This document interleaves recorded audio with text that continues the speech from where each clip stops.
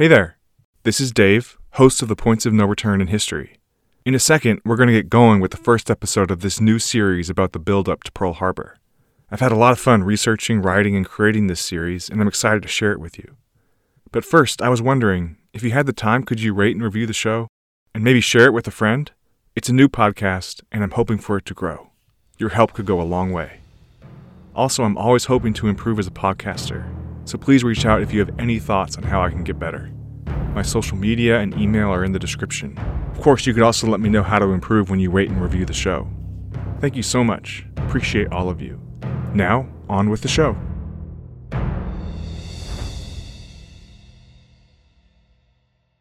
Think about one of those times you were sitting in a waiting room, standing by to be called in for something important. Maybe it was a pitch meeting with your boss. Maybe it was at a hospital as you waited for news about your child's health. You know how your stomach feels a little queasy? How your brain races? How you're anxious to know whatever's next and all you can do is wait? Japanese diplomats Kichisaburo Nomura and Saburo Kurusu certainly felt this way on Sunday, December 7th, 1941. They had spent a long time up to that point trying to negotiate with the United States.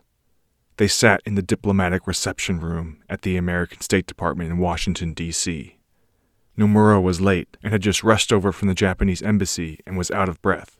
He was late because all morning he and his team had been scrambling to put together a document that was to be delivered to America. The two diplomats were waiting to meet with American Secretary of State Cordell Hull. They had some hard news to share. Over the previous few years, Japan had aggressively expanded in East Asia. They felt they needed more natural resources. They also wanted to join Western powers as forces to be reckoned with on the global stage. America, meanwhile, did not respond well to this aggression. They wanted to protect their trade interests in the region, and were wary of Japan's growing military might. Negotiations between the two countries, unfortunately, did not go well. They failed to come to an understanding. By December 7th, when Nomura and Kurusu were sitting waiting to meet with Hull, Japanese officials back home had decided that diplomacy was not working and that the use of arms was the answer. Earlier that morning, Japan had attacked Pearl Harbor. The two diplomats were to hand over a document to Hull that ended negotiations. While waiting to meet Hull, Nomura and Kurusu did not know that Japan had bombed Pearl Harbor. Japanese officials had been working hard to keep the planned attack a secret. Still, the two diplomats knew that negotiations would now be done. They waited with anxiety. At 2:05 in the afternoon that same day, that is, December 7th, 1941, American Secretary of State Cordell Hull received a phone call from President Roosevelt that the Japanese had attacked Pearl Harbor. Hull had been in intense negotiations that fall with Nomura and Kurusu. The two ambassadors were set to meet with Hull when Roosevelt called. Given the news of the attack, Hull wondered what he should do with them. At that moment, he wanted to send them away. On the phone, however, Roosevelt had said to talk to them quickly without discussing the attack. It was not a comfortable meeting. Nomura and Kurusu gave Hull the document, which he had already seen because it had been intercepted by American intelligence. Hull gave them a short lecture about how false and misleading it was. Hull wouldn't let Nomura respond, and he asked them to leave. Although Hull shook Nomura's hand when the Japanese diplomat extended it, he grumbled, quote, "scoundrels and pissants," as they left.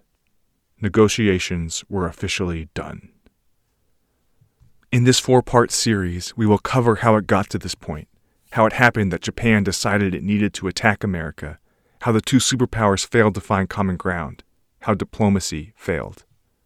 America and Japan spent months negotiating in 1941 prior to Pearl Harbor. It all, unfortunately, turned out to be in vain.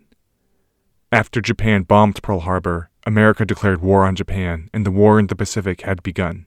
There was no turning back. The Japanese attack was a point of no return. There are the usual suspects when it comes to assigning blame for the outbreak of war. You could look at Japanese aggression in China and Southeast Asia, or the American embargo on Japanese goods. We will cover these events and give them their proper recognition when considering what caused war. However, it's the small things that intrigued me as I read and researched about the build-up to Pearl Harbor. I learned about miscommunication between America and Japan as they negotiated. I learned about mistranslations as they negotiated. And I learned about missed opportunities for the United States to be prepared for the attack on Pearl Harbor including neglected stolen messages that would have tipped off what was going to happen. I came to feel that the war in the Pacific was not inevitable, at least in small part due to these less well-known incidents. While these events might not have been the most important reason there was a war, they go a long way in explaining how far apart America and Japan were. These missed opportunities would come when Japan and America were negotiating and tensions were rising in mid to late 1941. First, the stage had to be set, and that's what we'll do on this episode. Welcome to the Points of No Return in History. My name is Dave Knoll. On today's episode, we will look at the stakes for the negotiations between America and Japan in 1941, as well as the events that set this up. And we will see how these negotiations started. Spoiler alert, they didn't start well. There was massive miscommunication. Japan had been aggressive in expanding its empire in East Asia. America was wary of Japan's growing power. The two were set on a course towards conflict.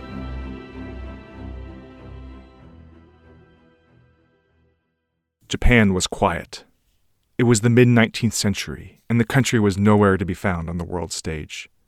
It lived in self-imposed isolation. Once Japan spoke up, however, it wouldn't be long before the world started to notice. Between the late 19th and early 20th centuries, Japan became outward-focused, whereas before it had been self-isolated. Trade, military, democracy, Japan was catching up to the world. It would also imitate the rest of the world in a more concerning way: imperialism. This troubled the rest of the world. Western powers had colonies in Asia. They had economic interests there as well. Wasn't this global concern about Japanese imperialism hypocritical? At least Japan thought as much. European countries had colonies all around the world. Why couldn't Japan enjoy the same? Japan intended to return Asia to its own people. It would kick colonists out. It would keep communism out, now a growing threat from Russia.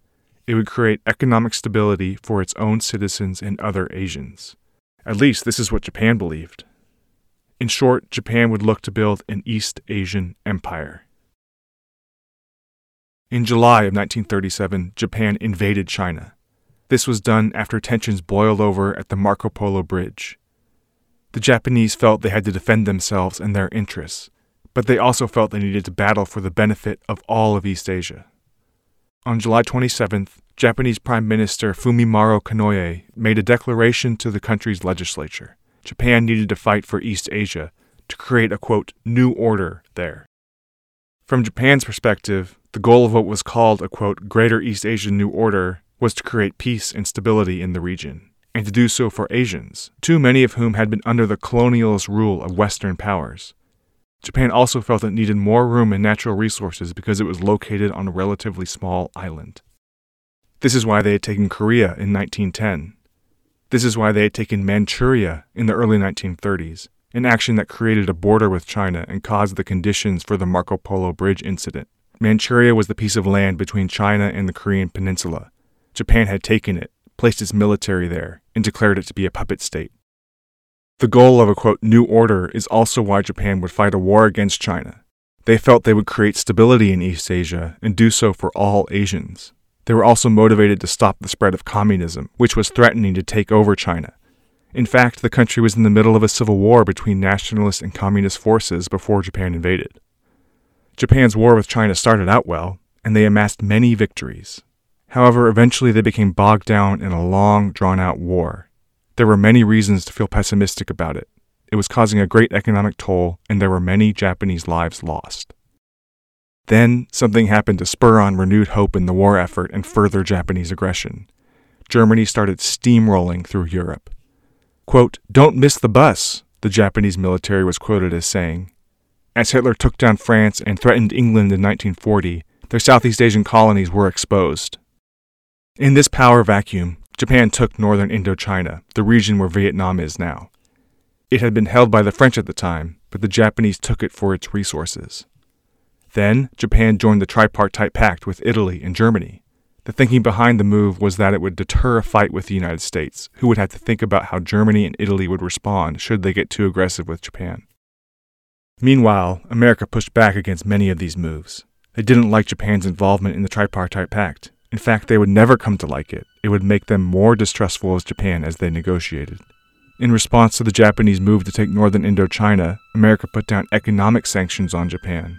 This also motivated the United States to further help the Chinese in their fight against the Japanese. America wanted Japan out of China. America did not want Japan to expand its empire. They had trade interests to defend, and they were concerned about Japan's aggressive nature towards other countries. By the spring of 1941, the stage was set for negotiations between Japan and America. Have you ever been in a conversation with someone where you felt you understood the other person, only to find out later that you were still confused? Or that you had misheard them? Maybe it's out of hopeful thinking this happens, that you hear what you want to hear. Or maybe it's out of miscommunication. I sometimes feel this way talking to my wife. Sometimes I thought I understood what she wanted from me, only to find out later I had misheard her. By the way, babe, if you're listening, when this happens, it's almost always my fault. America and Japan must have felt this way in 1941. In the spring and early summer, the Japanese and Americans attempted to resolve their differences. However, there will be a lot of work for them to come to an agreement. Much of the diplomacy revolved around what was called a draft understanding. This extensive document addressed many things, including trade and economics, as well as the China War. It was written in early April. U.S. State Department officials saw it as in the interests of hardline imperialists of Japan. While Secretary of State Cordell Hull was also concerned, he believed there was room for negotiation. Things would break down from there. Hull met with Nomura on April 14th. This was the kind of situation where communication and diplomacy needed to be clear and precise. The consequences were too large for it not to be this way. Hull was straightforward about his desire to find common ground with the draft understanding, but he was not upfront about the extent of his concerns. This left Nomura to think that America and Japan were closer to reaching an understanding than they actually were. Hull tried to be clearer when he talked with Nomura a couple days later. He introduced what became known as his, quote, 4 principles. These principles were tough and should have signaled to Nomura that there would be a lot of work to do for America and Japan to see eye to eye. These were the principles. Quote, respect for the territorial integrity and the sovereignty of each and all nations. Support of the principle of non-interference in the internal affairs of other countries. Support of the principle of equality, including equality of commercial opportunity. Non-disturbance of the status quo in the Pacific, except as the status quo may be altered by peaceful means. End quote. From there, however, the mistakes continued. Nomura did not send home Hull's 4 principles. By not doing this, he failed to clarify America's strict expectations on Japan. Instead, he did send home an updated draft understanding with a note attached. In the note, he wrote that the document was, generally speaking, acceptable to the Americans. Either he had not fully understood Hull, or Hull had failed to accurately or forcefully communicate American concern about recent Japanese actions. In any case, Nomura communicated to the Japanese leaders that America and Japan were very much closer than they actually were. This breakdown would have ramifications later when it deteriorated the trust between the two countries. Japanese Foreign Minister Yosuke Matsuoka, however, did not trust America's supposed agreement to the draft understanding. Quote, clearly that's not a U.S. document, he said. That thing has been written by the Japanese, end quote.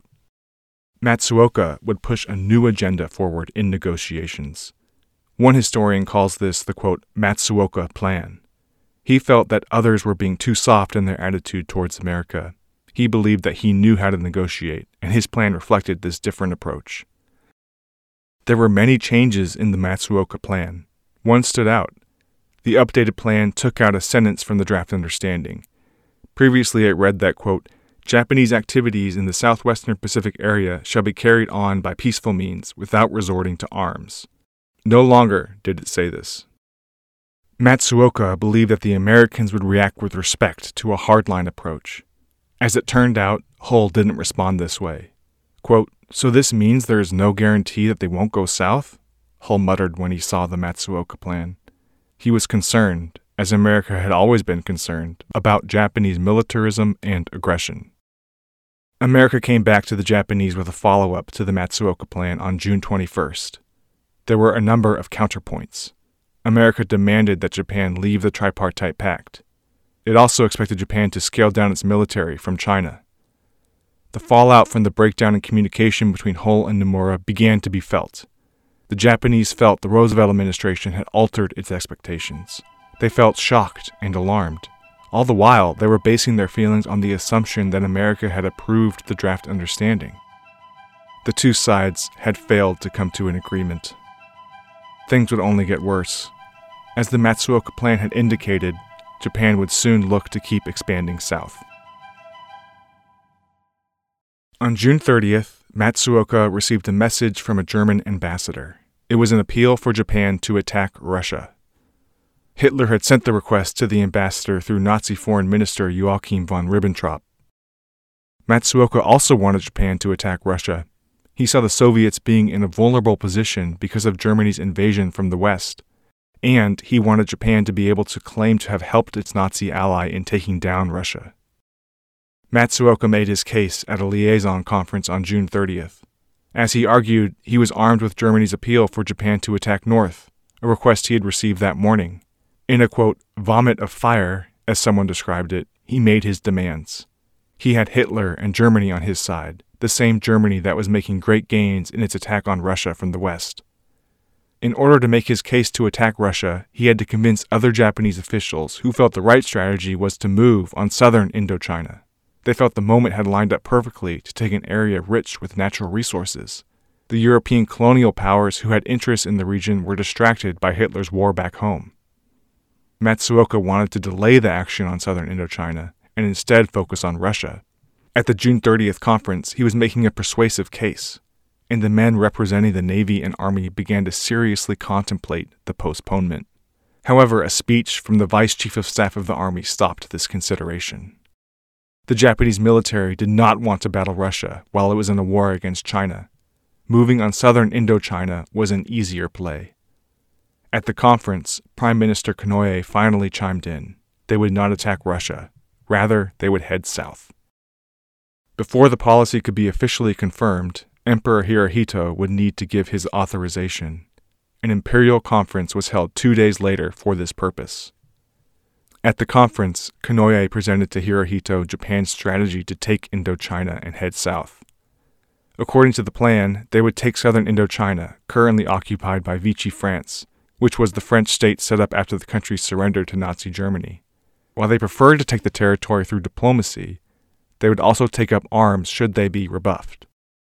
There was a section in the document that caused some worry.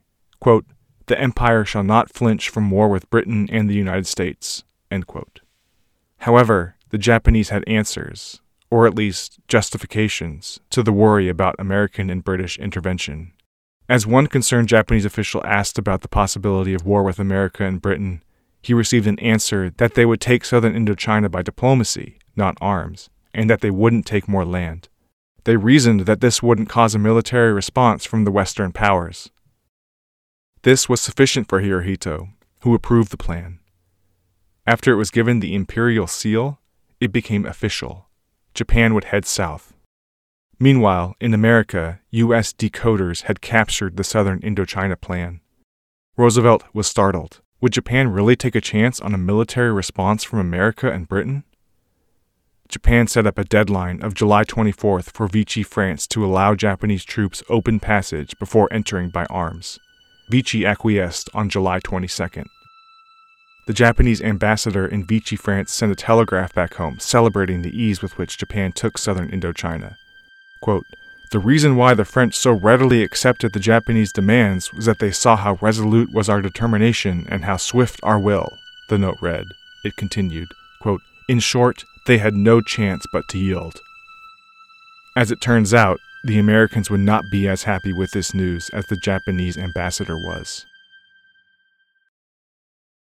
The telegraph that the Japanese ambassador in Vichy France sent back home was intercepted by the United States.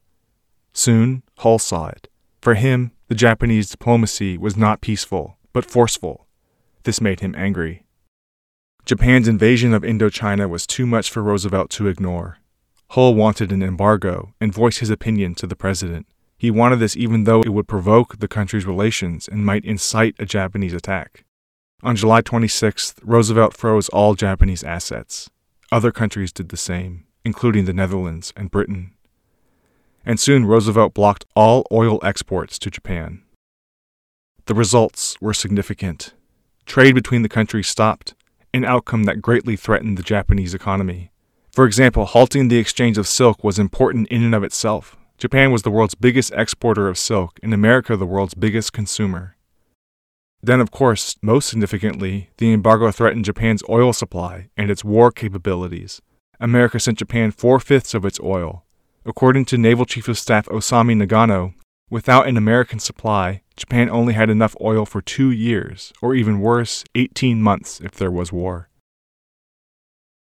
Japan did not take the embargo well. They felt it was completely unfair.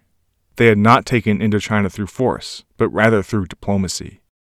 They felt trapped by the forces all around them, America, Britain, China, and the Dutch, or ABCD for short. The Japanese press called it the, quote, ABCD encirclement. In addition to the embargo, Japan noted Western military bases that spanned from Australia to Singapore to the northern Aleutian Islands. Now, Western nations had cut them off from trade, and they would need to foster economic self-dependence. They would look for this by continuing to expand their empire in Southeast Asia, which was rich in resources like rubber. Meanwhile, America was not impressed by Japan's claim to be encircled. Hull said that if Japan felt that way, the country itself was responsible for creating that state of affairs. America was also not impressed that Japan had taken Indochina through diplomacy rather than violence. For his part, Hull responded in anger, like they had used military means. The Japanese invasion of Indochina and the ensuing embargo ratcheted up the tension between America and Japan. The feeling of war was in the air. The country's diplomats would have a lot of work to do. It was going to be hard for the two countries to come to an understanding. Thank you for listening to this episode of The Points of No Return in History. Next week, we will continue our series, Japan Attacks America and the Small Things That Led to It. I am grateful for 2 historians whose works I have consulted for this series. This includes John Toland's book, The Rising Sun, as well as Ari Hata's book, Japan 1941. For a more in-depth look at the build-up to Pearl Harbor, these are great resources. Please rate and review the show, and please subscribe. It really helps us out. Be on the lookout for the release of next week's episode on Wednesday, November 25th. Have a great week, everyone.